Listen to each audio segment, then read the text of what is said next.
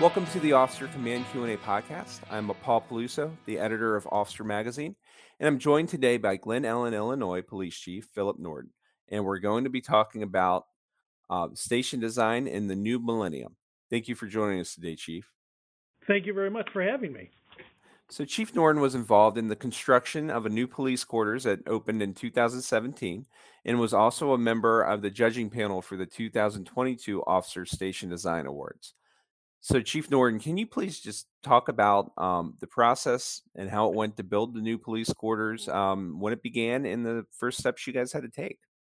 Yes, I'm happy to, and I'm honored to be on this podcast.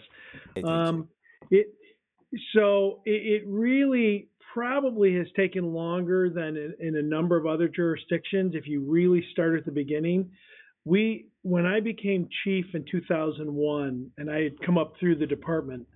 When I became chief in 2001, we knew then we were outgrowing the space we were in. We were actually in what was the band room, the band area of an old junior high building, and the rest of the junior high building was occupied by uh, village offices, various village offices, planning, development, finance, accounting, the manager's office, and so forth. And we had just a portion of that in the basement area of this building, and we had some cases as time went on that really exemplified, really magnified, I should say, how much we needed a larger space, particularly the larger critical cases. So the first request to put some money in the budget for a space needs analysis actually occurred in 2006, and it wasn't until 2011 where we got our initial approval to put some money aside to conduct a space needs analysis with an architect. And we vetted a number of architectural firms, ended up with Dewberry, and we worked with them to do the space needs analysis for what a modern police department back in 2011 should have or should start to look like. Uh, and it was from there that we moved on to the next steps. But those were the first kind of steps.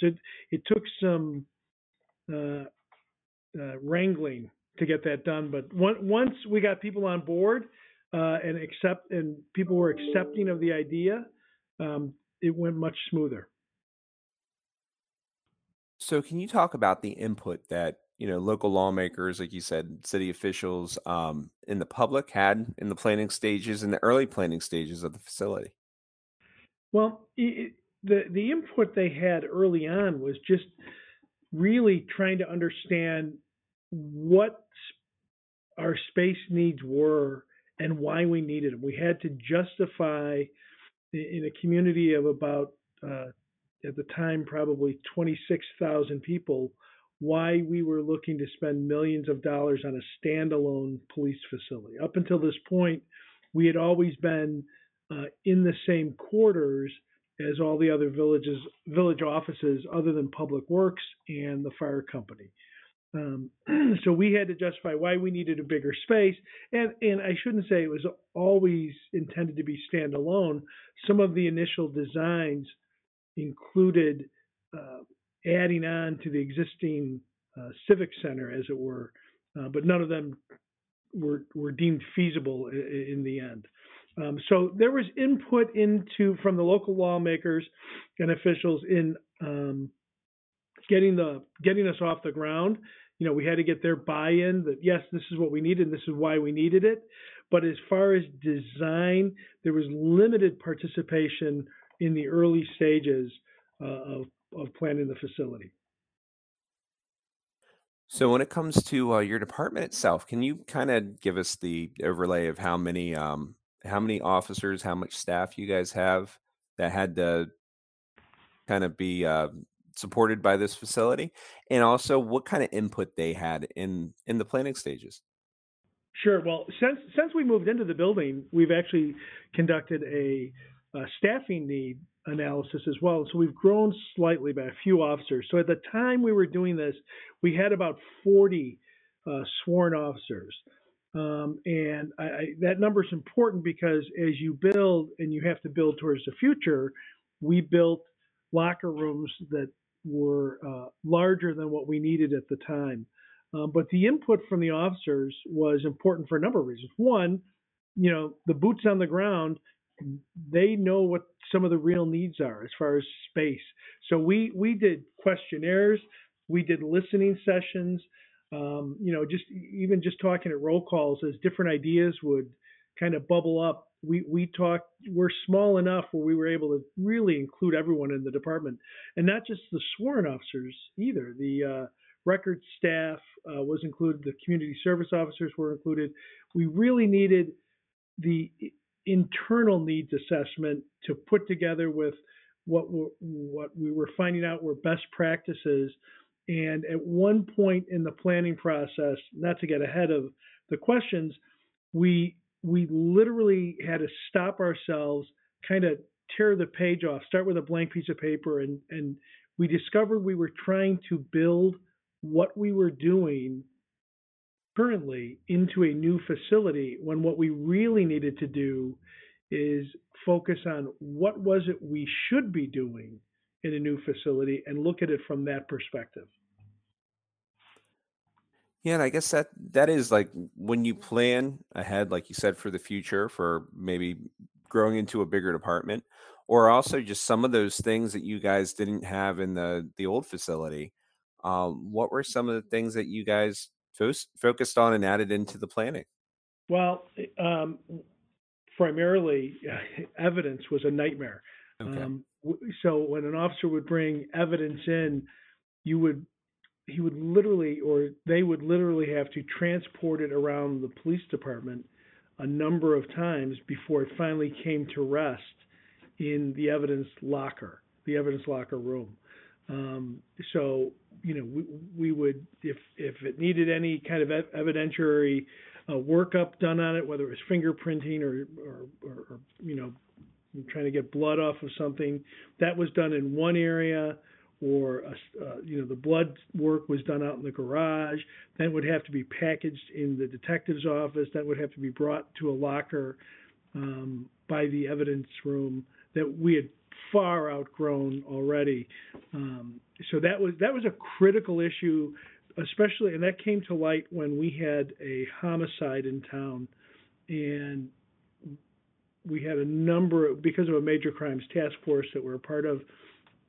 We had a number of investigators here, and we were using different floors of the Civic Center at the time, and it was really a challenge to maintain the chain of custody for the evidence and everything, which we did, but it really stretched our abilities, and it was really a wake-up call, and we were able to refocus some of our energy and efforts in getting approval for the new facility based on that case alone. So a big component of these new facilities is you're able to focus on things that, say, the older facility definitely didn't have. Right. Kind of like when it comes to officer wellness and mental health, I guess. Is there anything that you guys added in as far as personal health or training or anything um, with some of the break rooms that may be a big upgrade from that old facility? Sure. Well, I will say just having a new 29,000 square foot facility from an 11,000 square foot facility was a big mental health boost for a number of the officers working in the I'm building. We sure. have modern lockers one of the things we really pushed for were the venting of those lockers, the forced air through the lockers, so the equipment dried in a reasonable time overnight appropriately. There were shelves for our vests installed in the lockers because best practice is to not hang them, as we know, but to lay them flat. So different things like that. Plus, we put in a really nice workout facility that is utilized quite a bit. We have some what we call court prep rooms, and it's a couple of rooms we have with commercial grade recliners in it. Just one or two, but it's for the officers who might get off at 6 in the morning and have court later in the day. And if they live an hour or an hour and a half away from the station, they can go in here and have some quiet time, maybe take a nap prior to going to court without having to drive home, and basically just turn around to get back to court. And these rooms double as, they have other uses as well, obviously, but different things like that. The amenities were really nice. And as we looked at the design, we would mentally walk through what an officer's day was. So ergonomically speaking, we went from where an officer would, basically come into the station at the old place and run a zigzag pattern before they got to roll call. Now there's a really nice flow. They come in, they can go to the locker room, they can check their mailbox, they can go into roll call or stop at the sergeant's office on the way. And when roll call's over, they can grab their go bag from a separate locker and go right out to the parking lot. It's a really smooth kind of transition for them. And all those little things help quite a bit. And you mentioned the lunchroom. The lunchroom we have here is a much nicer place than it was before. The amenities are nicer. It's a nice respite for the officers to get off the road, come in for that brief meal period they have, and kind of relax for a little bit. Great. So, what was the process of getting the facility constructed like? Because, of course, it was from inception to construction and completion. It was quite a bit of time. Were there any delays? And just what was the whole process like, and what should other departments expect? Well, two really different questions. Yeah, because yeah. the process is going to be different for everyone. Of course. There's going to be slight variations to everyone. We had the luck of owning a home that fronted a park site, which is a large water retention area, but it operates as a park most of the time. And so we owned one of the homes. We decided that this was likely the best location for the police department. And it turned out that the other home was for sale, so we were able to buy that. And then a third, they were really these little bungalows right in a row. We were able to convince the village to buy all three of them. And then this would really be the location for the police department. And during construction, this is how things get different. Just by luck, a home just to the south of the property where we were building, and the owner of the home, or actually a relative of the owner of the home who had passed away, contacted a local builder and said, "Look, this is an older home. I'm not really interested in trying to fix it up to sell it. Would you be interested in buying it and knocking it down and building a new home?" And fortuitously, that builder happened to be on my village board and said, "Well, I'm not really interested in it, but maybe the village would." And that allowed us, just at the start of the project, to reconfigure our parking and expand our parking lot, which has turned out to be really a great thing. So from that perspective, who could foresee that happening? Yeah. But some of the things you run into are, until you start putting shovels in the ground, and you can do the coring work and all the things you have to do, but until you start digging down, you're not sure if you're going to hit water and different things like that. But there were no serious delays to our project. Our project began and was completed prior to all the issues with supply chain stuff that happened in the last few years. So we were able to get all of and we had a really good architect and a really good builder working on our facility. So we were all working together very well. So after the facility was completed, what was the feedback like from the department personnel? Well, the department personnel just loved it. I mean, we went from these cramped, when I say it was 11,000 square feet, that includes the hallways and the little break areas and stuff, like nooks and crannies that served no useful purpose for us. And that ties into we made the most of it, right? If there was a little corner that we could utilize as a coat rack, let's say, or a storage facility for radios, we used it, but it wasn't ideal. And when we built this brand new, 29,000 foot square foot facility, we were able to lay things out the way they should be laid out, so the people who work here still love it. I mean, we believe to this day it's still a selling point in recruiting new officers, which is so vitally important in the era we live in today. When people come and visit the facility, they can see it will be a nice place to work. Not just the community, of course, but the building itself. So, was there anything that had to be cut from the initial plans that you regret not being included? Yes, there are a couple of things. I would have liked a larger community room. We put a community room on the south end of the building that is, while it's connected and integral to the building, it's somewhat detached from the rest of the police facility. There's a doorway to it off the lobby, and we use it for outreach because we believe outreach is so vitally important. We host monthly coffee with the cop meetings. We invite community groups to use it all the time, and it's pretty well booked up. Whether it's a housing, group, like a homeowners association or a local PTA, all sorts of groups meet there, and it provides them an opportunity to interact with the police in a non-enforcement setting, which we believe is so vitally important today, especially. I would have liked that room to be bigger, but it was one of the cuts we made, one of the concessions we made to meet the budget demands placed on us by the elected officials. But it's still a great room. We also, initially we would have loved to have had a police firing range attached to the building. I just, as a former firearms instructor, I firmly believe that the best and most realistic training we can provide our officers is to surprise them with a range training. Call them in off the street and bring them into the range and say, here's your scenario, here's what we're going to do, let's go at it. Because in the real world, you can't prepare for a bad situation like we get to do when we go to the range. So we weren't able to get the range in. That was about a $2 million add-on.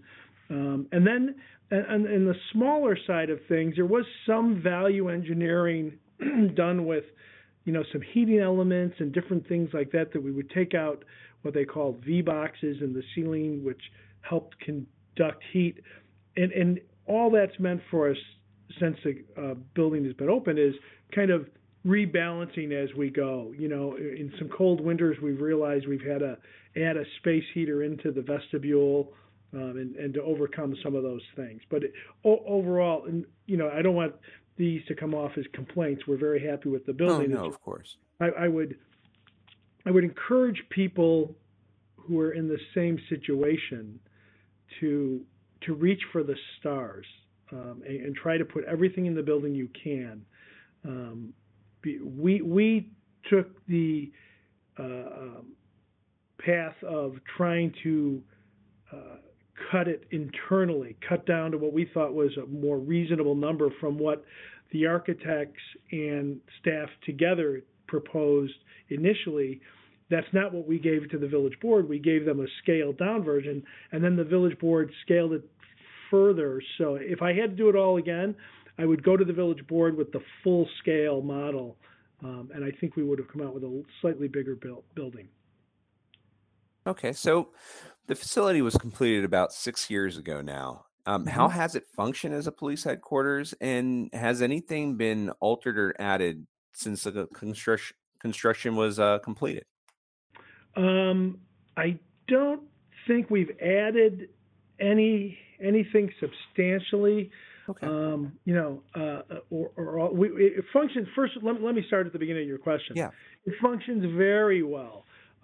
We couldn't be happier with the ergonomic flow of, when you bring someone in, and whether it's someone who is coming in for an interview, someone who's a suspect, someone who's coming in for something else, or whether you're bringing in a prisoner.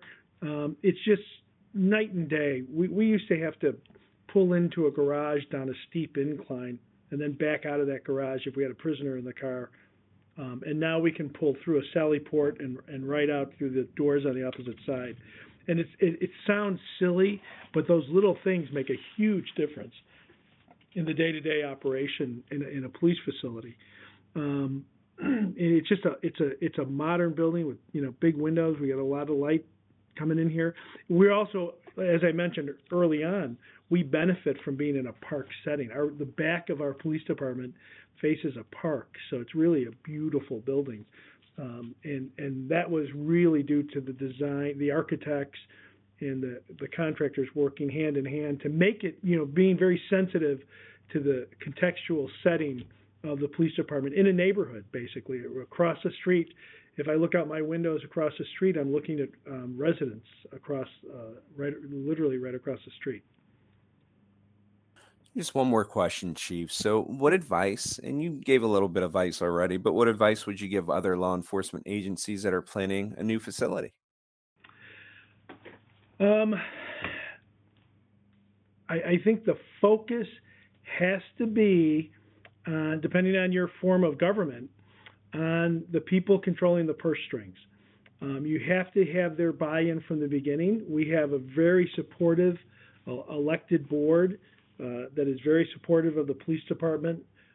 We don't want for a lot. We don't need for anything, and we don't want for a lot here. We have a very supportive elected officials and community.